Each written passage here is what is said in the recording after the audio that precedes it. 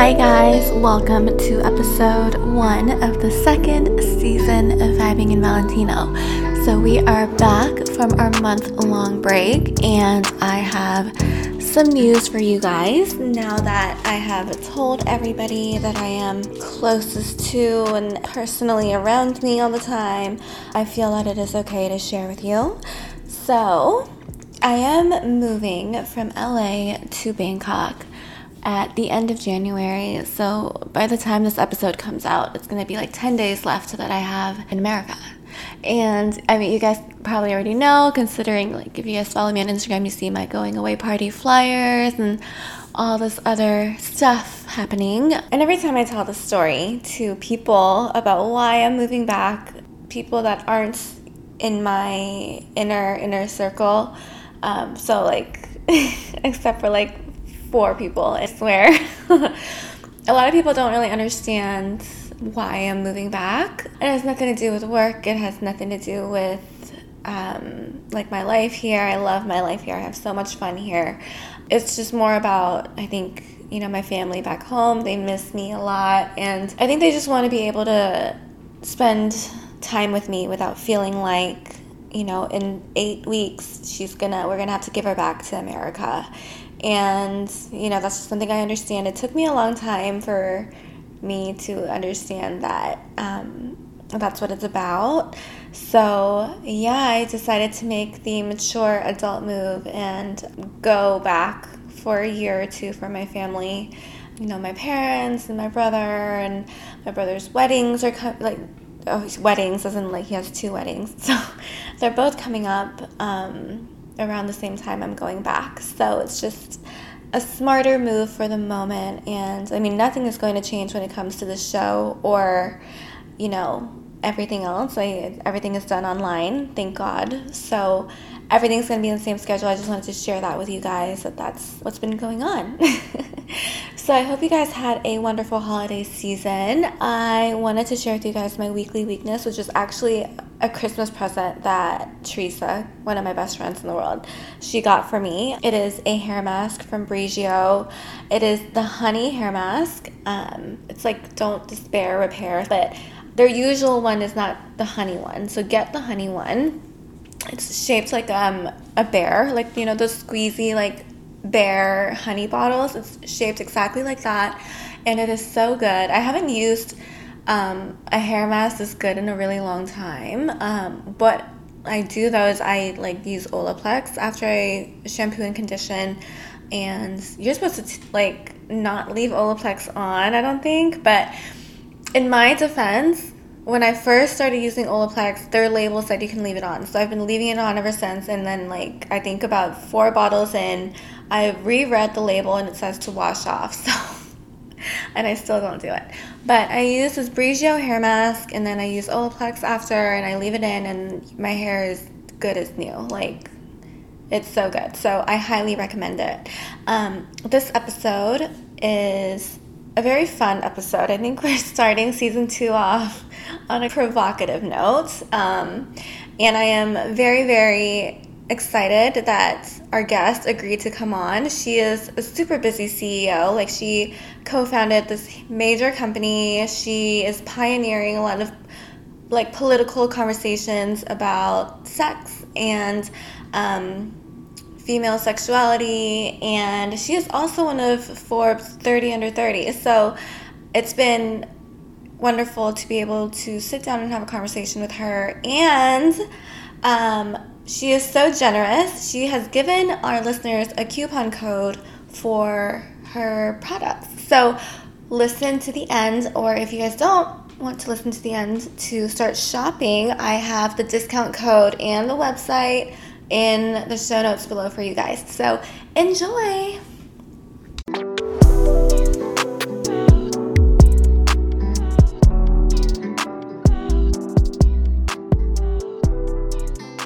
This episode is all about self-love, baby. Our guest this week is a sexologist. She is one of Forbes 30 Under 30, and she is the CEO of Dame Products, a company that creates sex toys and tools for women. Alexandra Fine, welcome to Vibing in Valentino. Thank you. Hi. I'm so happy to be here. I'm so excited to talk to you.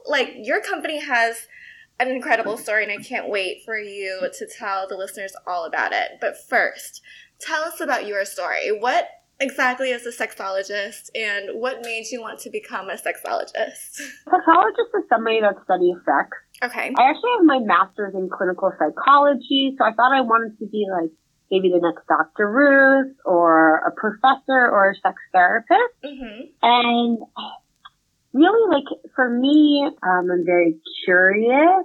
I love enjoying life.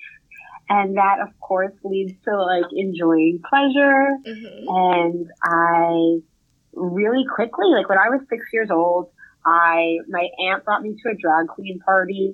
And I went back to show and tell. Yeah, my aunt, she says, she just was, I was staying with my cool aunt in the city. And she went to go pick something up at our friend's house on, a Saturday night with me. Mm-hmm. And she claims she wasn't intending to stay, but I refused to leave. And I believe that very much.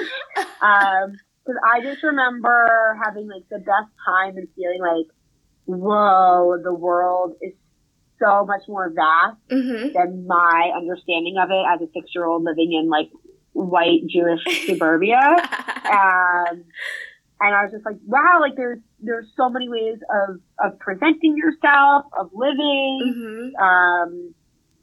And if you're a girl, you don't have to look like a girl. If you're a boy, you don't have to look like a boy. Yeah. These drag queens, they showed me how to strut my stuff. They showed me how to do a catwalk. I love that. Yeah, I actually really do feel they, I was really obsessed with being a tomboy. Mm-hmm. So I think that made me actually really enjoy feminine pageantry and using the male gaze. I was 6 years old. I don't know if I had this language, but what does it mean to walk down the catwalk and be yes, yeah, and get attention for just your physical appearance. Mm-hmm. Anyway, I went to my show and tell class and explained to them the difference between what it meant to be a drag queen and be a transgender person. And they called my parents, mm-hmm. and I got in trouble or, went through the experience of what it felt like getting in trouble for talking about something you're not supposed to talk about. Yeah. And I was just never given a good reason as to why that wasn't okay to talk about. Right. Right. Nobody was getting hurt. I wasn't lying. Right. I think that really sparked something in me around these topics. Yeah. That feel taboo for no reason. And if anything, I kind of feel these taboos ultimately end up hurting people, preventing us from living our best lives and creating the best society that we can create. Completely. Later on in life, when I was in 6th, 7th grade and going through puberty and I want to say becoming interested in boys, but I was always just really interested in, I know some people, when I was younger, I felt sexual when I was 6 or 7. And I feel that is something I've spoken to other people about, and they'll say, yes, some people feel that way and some people didn't. Yeah. But I was definitely naturally curious, and I don't remember masturbating for the first time because I was always masturbating. Yeah. I also think that the concept of having a crush on somebody, I would get so excited about meeting a new person. I would feel on occasion crushes really young. All of that, which is, I think we're so scared of that in children. Mm-hmm. So I think we should just be maybe a little bit more just aware. I think when I got older, I became ashamed. I stopped telling people that I used to feel that way when I was younger, mm-hmm. because it sounded so weird. And now I feel more comfortable acknowledging that that's how I felt when I was younger because, one, it was my truth, mm-hmm. and it's okay. Yeah. And I have met other people who have helped normalize those feelings. Right. But there's just so many people out there who think that means that there's something wrong. Anyway, back to my past sexuality. I think then when I was in 6th or 7th grade, I got slut shamed. I remember kissing a boy for the first time and that boy getting high fives and me getting snickered at. Shut up. I just I remember I remember, like, he seemed really cool for it, and I felt like my stock went down, his stock went up, but we, had experienced the same thing. Wow. And I feel like, yeah, so it was like early slut-shaming kind of vibes, and all of that just, like, I think just made me more and more interested and passionate and, like, wanting to talk about it and understand it. I kept on having experiences like that, and I definitely have a natural urge to work through my shame by talking about things. Like, I just don't know how to stop talking. And that, like, ended up me thinking, like wanting to be a sex therapist in some way. I got my master's, and really, though, kind of felt like, all right, I have this passion, this topic that I feel like I just need to talk about. Yet, like being a therapist was the only way I knew how to legitimize this interest and passion to my parents. And then I kind of realized, like, I wasn't really interested in becoming a therapist as much as I was interested in, like, talking about sexuality and sex. So I was like, okay, let me just take a break from this, see what else is out there. I ended up working in a consumer goods company selling all natural shampoo, and I just, like, loved entrepreneurship. And, like, really, really, like, drank the millennial Kool-Aid, and I, like, totally believe that capitalism can be a way of creating positive change in the world. And so that's me. That's how I ended up slinging the positive vibes, selling the sex toys and lubricants and all the stuff we make here at Dame. I feel like that was a good 15-minute intro. I love it.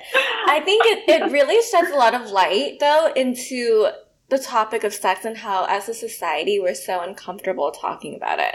Yeah, I didn't say the story in my journey, but, like, I got HPV, like, when I first started having sex. Like, I was actually kind of a goody-goody besides being really horny. And I remember, I was dating this boy for, like, 6 months, and I was trying so hard to wait till I was 16 to have sex because I thought people would say things about me if I didn't. I, think I didn't make it by a week or something because I just really wanted to have sex. I was very horny.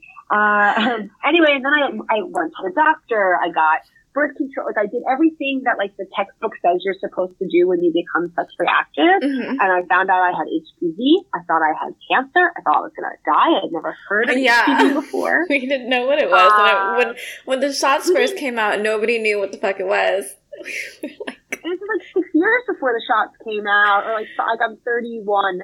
I'm like, yeah, it was wild to then go from having that experience to realizing this is something that 80% of women are going to have at some point, and that men have too. It's just dormant in their bodies. And it was like another moment of like, holy shit, how did nobody tell me this? How did I read all the textbooks and like not know?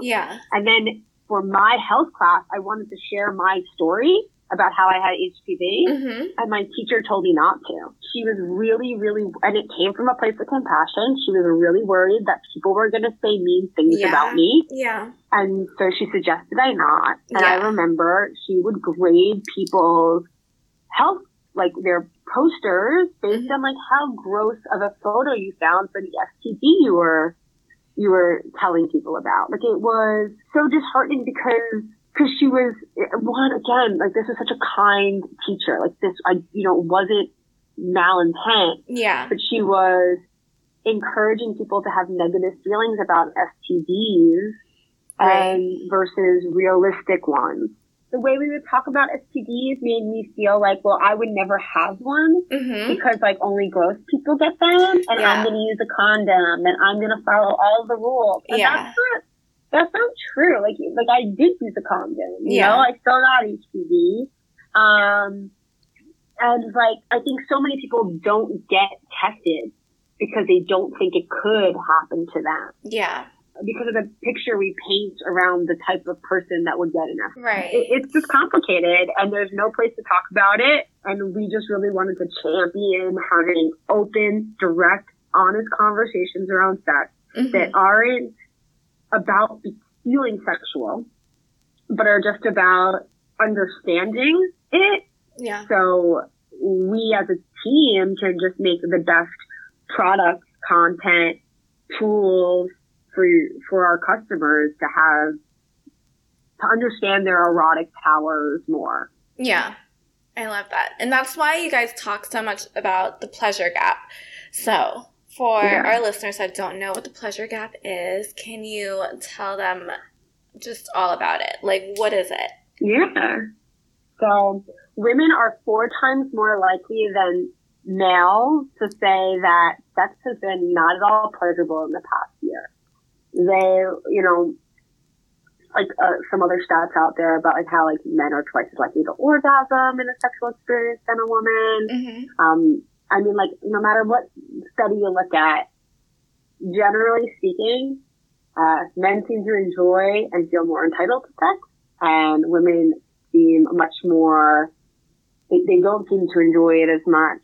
They are less interested and feel less entitled to it. And we wanted to change that gap. I think that like feeling good in your body, feeling like you have the time to enjoy life is such a fucking privilege. And I think that when we have true equality in the world, we'll also have pleasure equality. Yeah, so that's like the pleasure gap. So we wanted to create, when we thought about how do we want to lift up pleasure for all, it became very clear very quickly, especially for my co-founder and I, that it was about really lifting it up for vulva owners within the context of sex, kind of first and foremost. So our first product, Eva, is a hands-free pull vibrator that is worn on top of the clitoris during penetrative sex. So about 70% of women need clitoral stimulation in order to have an orgasm. Right. But every TV show will show you that obviously both people have an orgasm at the same time, which is not true. But that's kind of what we're fed.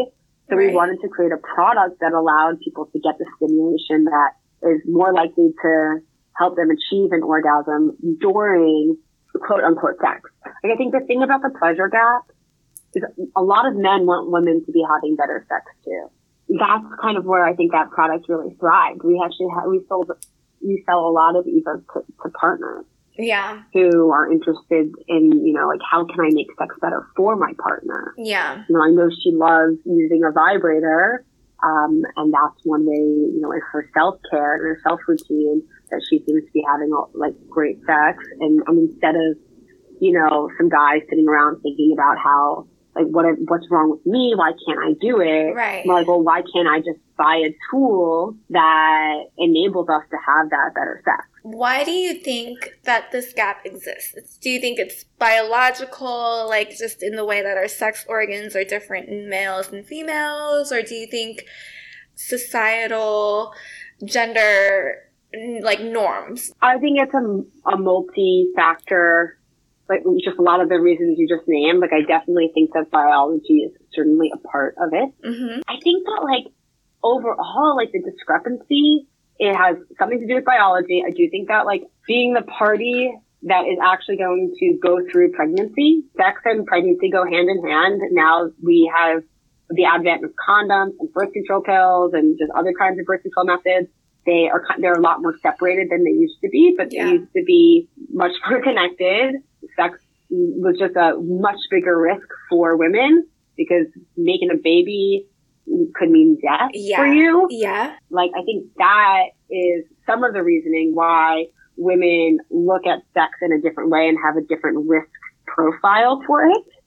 I do think that is different now, right? Like, women, we have so many tools now to stop that.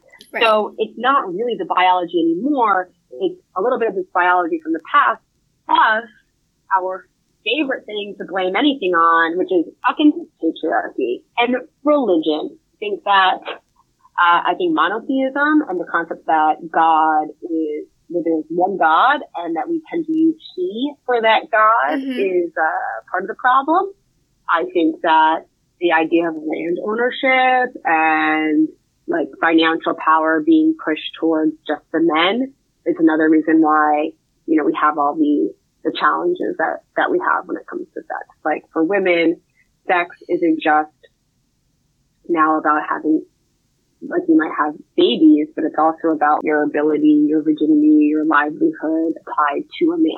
Yeah. So if men make all the money and you are reliant on your partner to feed you, they, because they have more power in the world, might feel more entitled or more able to go out and experience pleasure from multiple women. They're not worried about their wives finding out, because what are their wives going to do? Right.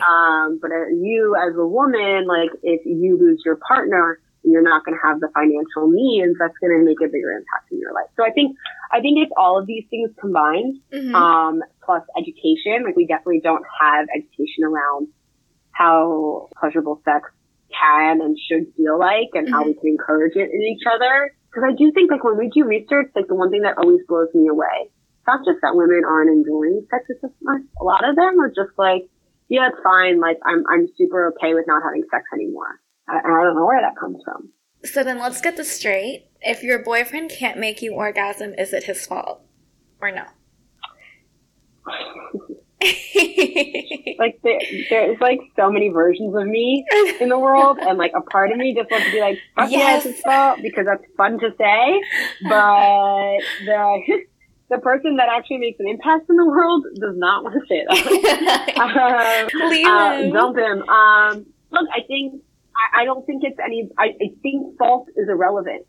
Okay. I don't think that as individuals, like, look, if so many women, if there's a systematic difference between men and women enjoying their pleasure, which there seems to be, we can't just blame it on this one guy not knowing how to please that one woman, because you know, it's not his fault. Maybe he never learned. Maybe nobody ever taught him. Yeah. I think a lot of us think that we're just supposed to know how to have sex, and then it's just supposed to feel good and natural. And as long as we like the person, there'll be sparks there. Like, all of those things just aren't true. So I don't really think it's anybody's fault. I think that, honestly, I can't believe I'm saying this. I think that, like, out of a lot of the things that you can fix in a relationship, parts of sex are actually some of the easiest things to fix. Sex is the easiest thing to fix?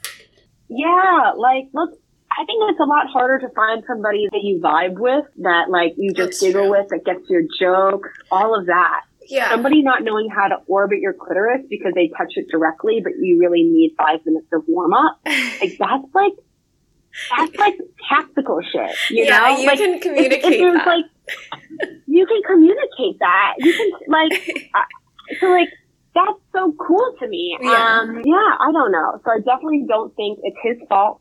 I don't think it's your fault. I think it's something that you both can improve on. Yeah. It's just not going to get better unless people are talking about it. Yeah. And like, if you just dump him, then you know, one of your sisters is going to pick him up and have the same shitty experience. Yeah. Like, yeah, you want to leave him a better man than how you got him, sis. You got to teach him some things. Just let him know.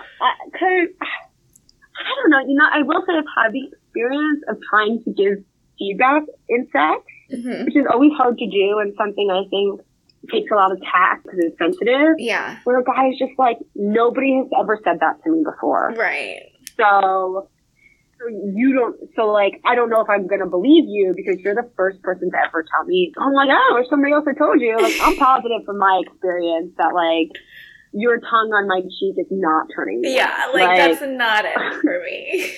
Please don't lick me like my dog licks me.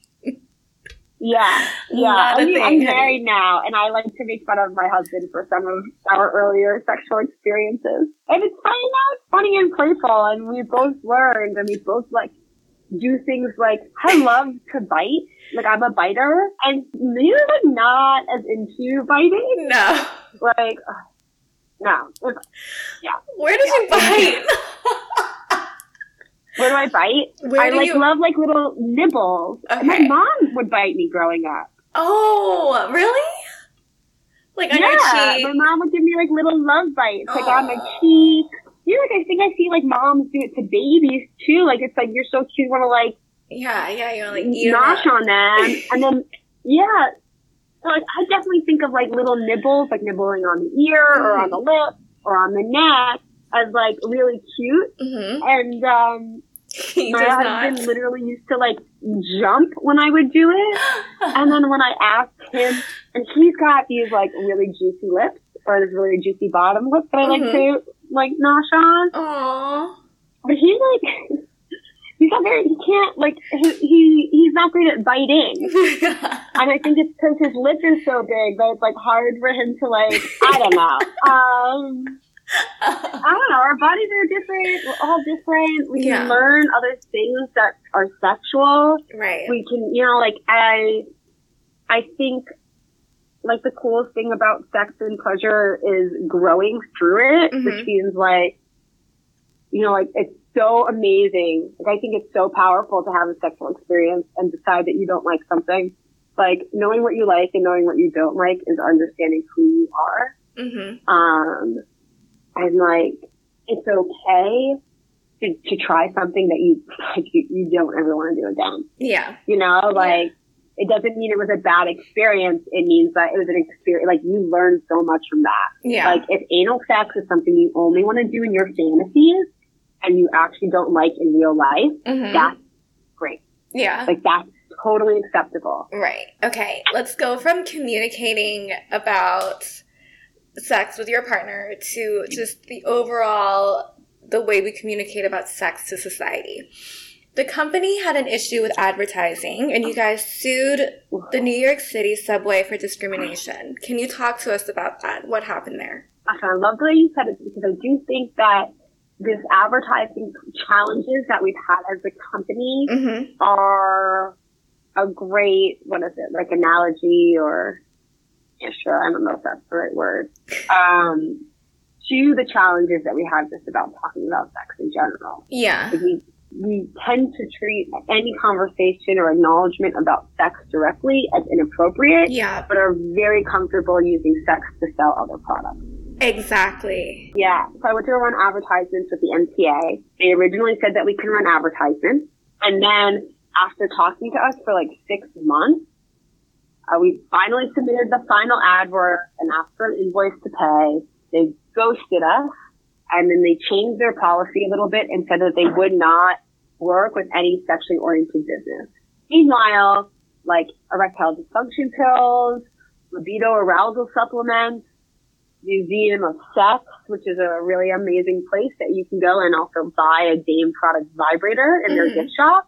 Like all of those companies that were able to run advertisements and were running advertisements when the MTA denied us. You know, it just got to seem like it's like subtle sexism. They were saying that they wouldn't let anybody run any advertisement for any sex toy, whether it was for a man or a woman. Okay. So they were saying it wasn't gendered. Okay. But I would argue that I sell a product that helps you have more sexual pleasure. Erectile dysfunction medication is also a product that helps you have more sexual pleasure. There is to say that like one is medically needed, like no man needs an erection. You don't medically need to have an erection. Right. Gender genitalia is actually different. People didn't view that as being sexist. They were just saying, well, like, no, men need their penises to work, but women don't need vibrators in order to have sexual pleasure. Right. Meanwhile, a lot of women do feel like they need their vibrator in order to enjoy sexual pleasure. Right. So it was interesting because I could tell in my conversations, or I often feel like nobody thinks they're being sexist. Nobody's out to, not nobody. In my instance, I didn't feel like anybody at the MTA was overtly sexist. It was just that their understanding of what healthy sex is supposed to be is one where men have sexual pleasure and women don't necessarily have sexual pleasure. Right. Yeah. And I think that reflects on the majority of the society's views on sex and the sex dynamic between a heterosexual couple. Very much so. Yeah. I mean, I also think, like, we kind of touched on this, but there's tons of ads that use sex to sell products. Exactly. And I've also seen advertisements, like there was an advertisement the other day on the subway for a moving company, and it said, quote unquote, like, we can help you move your children's toys and your adult toys too. So, like, wow, that was okay, but actually selling that product that advertisement's joking about, right, isn't okay. Not okay. And it's like, well, where are we drawing these lines? Why are we drawing these lines?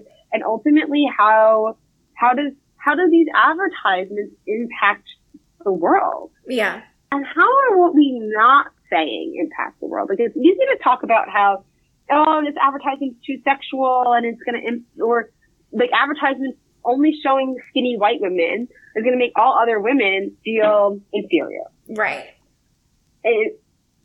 What's harder to do is say, like, not having these advertisements is problematic because it's not giving women the same options as we give men to enjoy their sexual pleasure. Right. We just need to be able to figure out how to have conversations about sex in public discourse that isn't the same thing as porn. Yeah. Those are two separate things. So then how do you maneuver around issues such as marketing and, maybe general misunderstanding or misperception of the nature of your products? I mean, we work really hard to the language we use and the imagery we use in reconstructing what it means to be a sexual wellness brand. So we spend a lot of time and effort just trying to show these products authentically and put them in, like, real life. I try to do things sometimes like we often refer to them as toys for sex, because I've noticed that if we say sex toys, it immediately conjures up all of these ideas for people. Yeah. But if I just, like, tweak it a little bit, it gives you extra pause. It's putting a little bit more space in the words. Yeah. And people are like, oh yeah, it is just a toy for sex, not a sex toy. I mean, it's the same thing. Like, another thing I remember when we first started the business, I was like, well, never call them massagers. So annoying when brands do that. Like, call it what it is. But the truth is, it's actually really hard to advertise something called a sex toy or vibrator. It's a lot easier to advertise massages. Yeah. You're like, okay, now I see why they did all that. Now I see why they did all of that. It's not the companies, it's also like a system that we're playing in. So, I mean, we just do a lot to focus our content around fact-based, it's like science and experiences and be educational, be upfront. We try not to do anything just for the whole, and we just try not to be sensationalist in general. Yep. Yeah, we just try to, like, tell it how it is. Right. And when I say science or, like, fact-based, it doesn't, like, we also really try to look at, like, ancient wisdom. Like, sex is a primordial need. It is powerful. It is important, and it's worth understanding. Right. It is, completely. And which is why one of the coolest things about your guys' company, I want to shift gears a little bit and talk kind of maybe the business aspect of Dame Products. But one of the coolest things about Dame Products is Dame Labs. Can you explain what that is and why you felt like the Dame Labs component was such a necessary part of your business?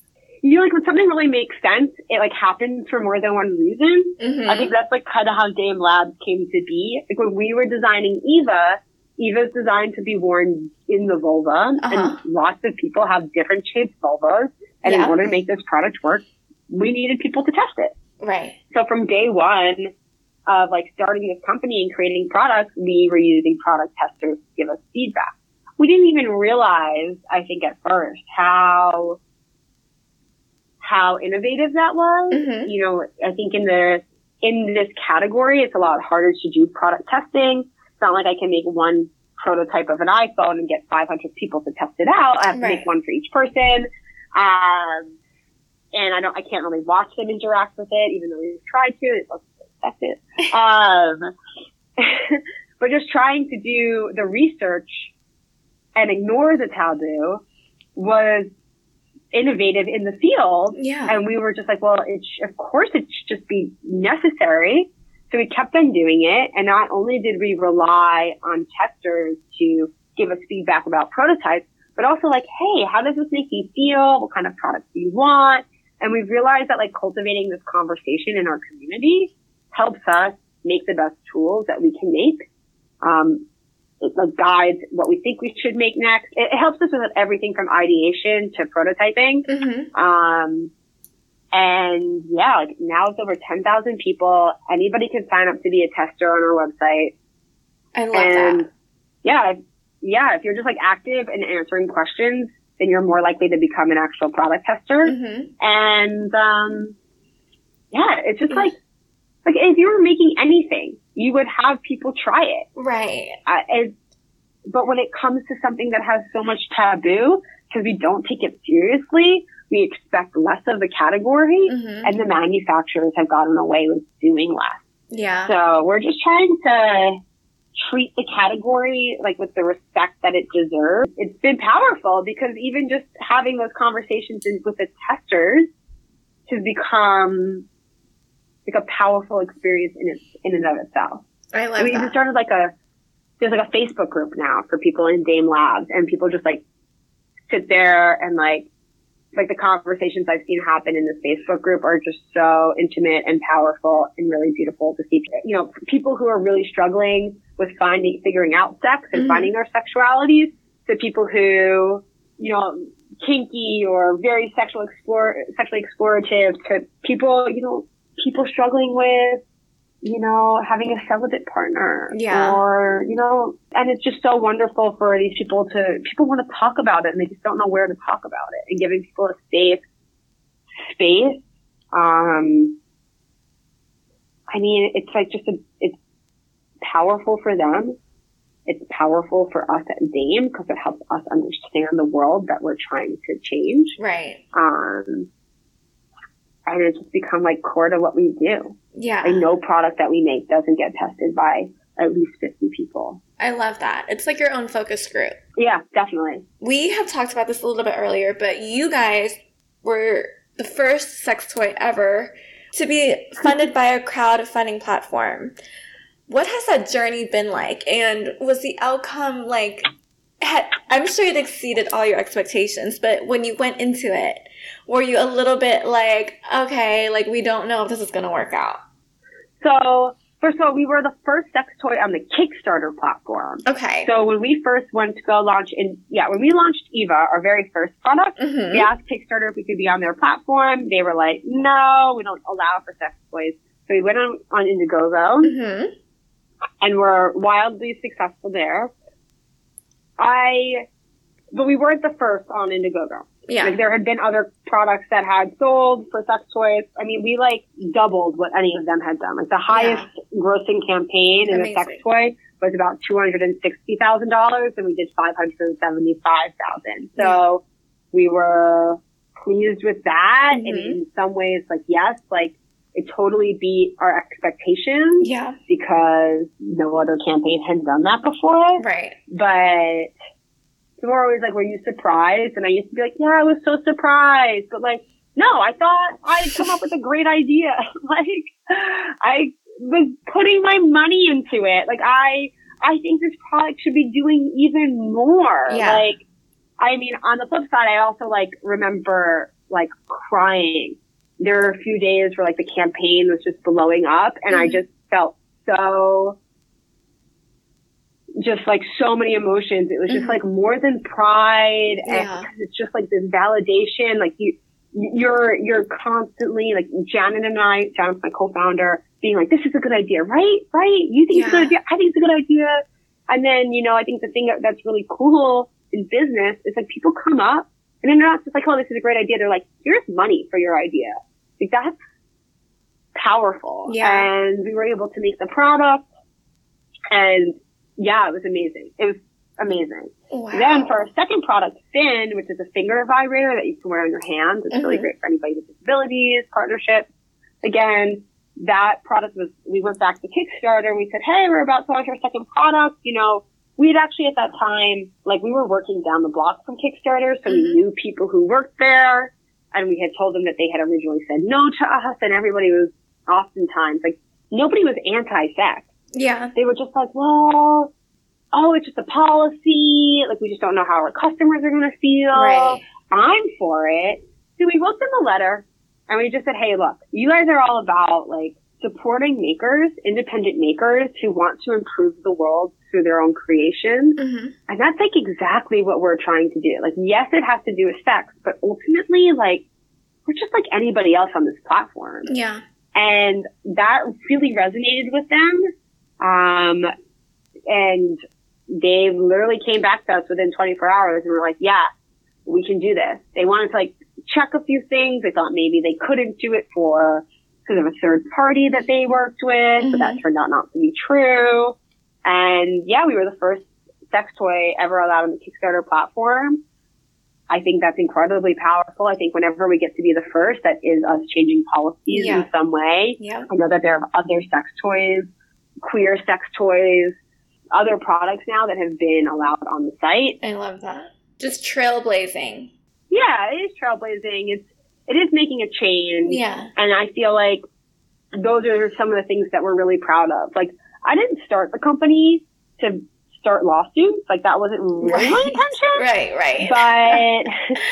But I am incredibly proud of that. Yeah. I never thought I'd be proud for suing somebody, but now I'm seeing that as starting a real conversation. It is. And it feels just as important in changing the way we understand sex as to change those policies as much as it is to help people see that these vibrators, to make safe, effective vibrators that people feel comfortable buying. Yeah. I love that there's just a bigger, kind of purpose to this brand and that you guys are really championing the conversation. What would be the advice that you would give to aspiring female entrepreneurs? My advice to any entrepreneur is like, anybody can do it. Donald Trump is the president of the United States. You literally can do whatever you want. Like, there are no rules. I think a further step from that, like, yes, it's hard, but I would say really decide what it is that you want. Like, why are you starting this business? Mm-hmm. And I'm sure to some extent it's making money, but like, how much money do you really want to make? Like, how much time do you really want to work? Mm-hmm. And just to be intentional in constructing your life. And I say this as if I perfected it. I have not. I go through cycles where I feel like I'm really driving the business and I'm running the business. And then I have months where I feel like the business is running me. Yeah. And I think that through entrepreneurship, like, the clearer you are about your intentions and the earlier you are about them and what's important to you, the better you'll be at constructing it. Mm-hmm. And then I think specifically to female entrepreneurs, I just think, like, embrace who you are, trust your instincts. You're most likely going to get a lot more advice from men, and that there's a way of doing business that maybe feels different based on the fact that you were raised as a woman, and it might work better for you that way. And like, that's all okay. You should do things that make you feel comfortable, that work for you. I think like the opportunity for being a female entrepreneur and doing it differently is really powerful. Mm-hmm. And it's not about doing business the way men do business. It's about figuring out a way to do business that works for you. Yeah. Before we wrap the show, we do a segment every week called Weekly Weakness, all about your favorite thing of the moment. So what is yours? It could be a TV show, a book, anything at all. I think Big Mouth is so good. Oh, yeah. It's that cartoon on Netflix about sex. Mm-hmm. It is like, I just think I absolutely love the show. I think it's such a funny, great educational way of learning more about sex and exploring all the weird things that we do in puberty and experience. Yeah. And understanding hormones and shame and all of that. And yeah, that's what I'm really into. Tell our listeners where they can find you, Dame products, and Dame's newest release. If you could talk a little bit about that duo. Dame products. You can find us at dameproducts.com. And yeah, we just released a duo, which is a great little holiday kit. Mm-hmm. It has a small little bullet vibrator, condoms, lubes, some cozy socks, and it all comes in this really great storage stash, is like it looks like a makeup bag, but it has, honestly, it's the best makeup bag ever because it has all these additional pockets in it. So it's got like organization within the bag. Mm-hmm. And I mean, we designed it that way. This way, if you put sex toys in there, the sex toys will stay separated and not touch each other. But it's just a great little storage bag. And then we also have like other amazing products, like Palm is my favorite product. Eva, which we've mentioned a few times, is our best seller. Finn is another great product that I find a lot of, like my partner loves that toy. So yeah, explore away on our website. Check it out. Thank you so much, Alex, for talking to me today. No problem. Thank you so much. Yeah, no, I had so much fun. And the things that you're doing to change policies in this country and just creating conversation that needs to be talked about. I'm completely inspired and fascinated, and I'm so excited to share this episode with everybody. Thank you. Thank you so much. Bye. Bye. I hope you guys had a fun time listening to the conversation with Alexandra Fine of Dame Products. So once again, the coupon code is VIBE15, so VIB15 for 15% off, and it is good until the end of February. Thank you so much for listening. Don't forget to give me a 5-star rating and hit that subscribe button, and I will catch you guys next Friday. Bye.